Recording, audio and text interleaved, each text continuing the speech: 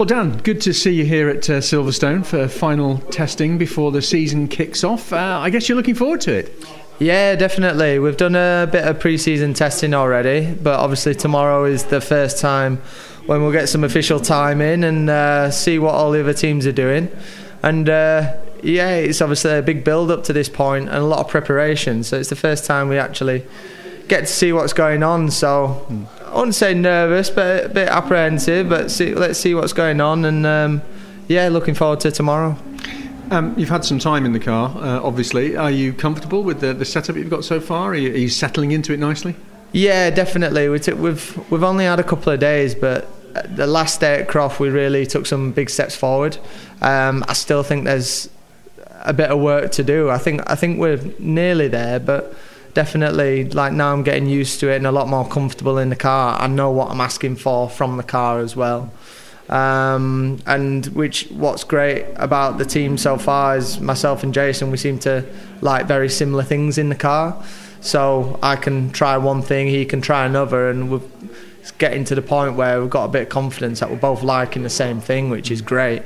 You've got two engineers working for one thing instead of two separate things. So so far so good. It'd be good to see the Astra doing well again, wouldn't it? And it's a tight grid this year. There's lots of new cars, or no really sort of old cars on the grid, and it's arguably going to be one of the most competitive seasons for a long time. I think so. Like, obviously it's a mega strong grid, and the guys in it have got so much respect for everyone in there. They've been doing it for so many years, and they are experts in British touring cars. And like you say, a lot of new cars, and I think that's a bit of the unknown at the moment. We don't know how quick they're going to be. You know, we know how quick the Astra has been, and the likes of the BMWs and the Hondas, but there are a few unknowns there. I think it could go either way. They could be absolutely rapid out of the box, or it might take them a little bit of time to get it dialed in. So it's going to be interesting, I think. Yeah, you're partnering, as you say, Jason Plato, who's returning this year and chasing his 100th BTCC win. How's the dynamic working in the garage?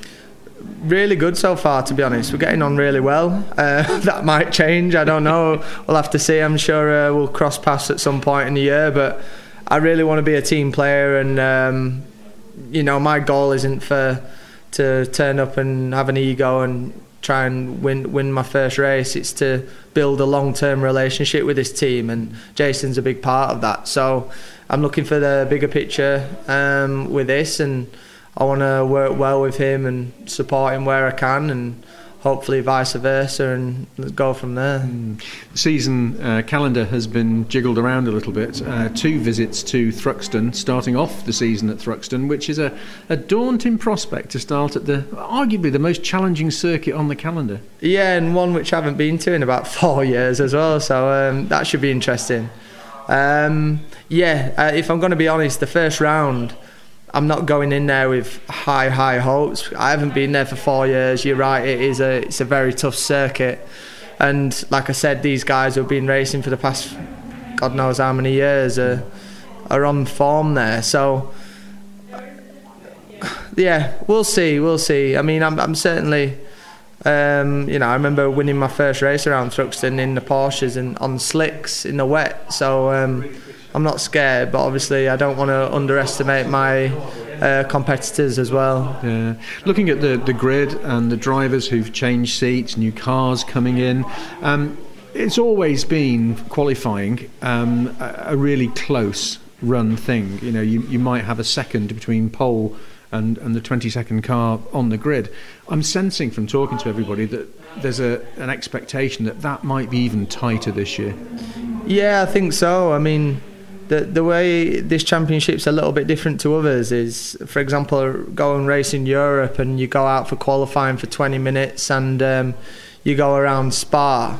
You might have 2-3 laps at it because you've got to get it in early, the tyres go off, where in British touring cars the circuits are shorter, which is obviously great for the fans, but what that means is that you get more attempts at a perfect lap.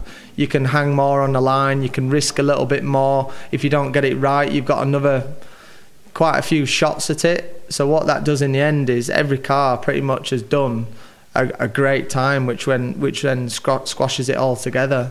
So yeah, mega tough. Every driver wants to win, that goes without saying, but have you in your own mind set yourself an expectation of how you're going to do in the first couple of rounds? Not yet, to be honest. I never normally go into a round thinking, yeah, I'm going to win, yeah, I'm going to get a podium. I prefer to just see where we're at first and then get some expectations from there. From testing, it looks like we should be at the sharp end. But of course, you never know in pre-season testing. You don't know what other people are up to. But I don't see any reason why we shouldn't be at the sharp end. So that's my initial goal, just to be somewhere near the top. It's going to be a little while, but hopefully not too long, before we get fans back at the circuit. But there's obviously a lot of online media stuff going on to enable you to keep in touch with those fans.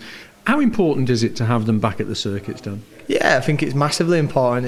That is why British Touring Cars is special. That's why it's so popular, because of the fans. I really hope they can come as soon as possible.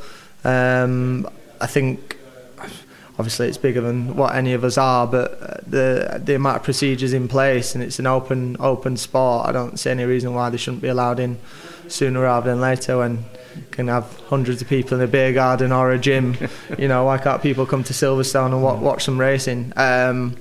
So yeah, massively important, and it's a special feeling. I always remember the win at Croft. It felt special because when you jumped out the car, there were 200 or 300 people stood around, and you don't get that with many forms of motorsport. So yeah, it's fingers crossed they're back sooner rather than later.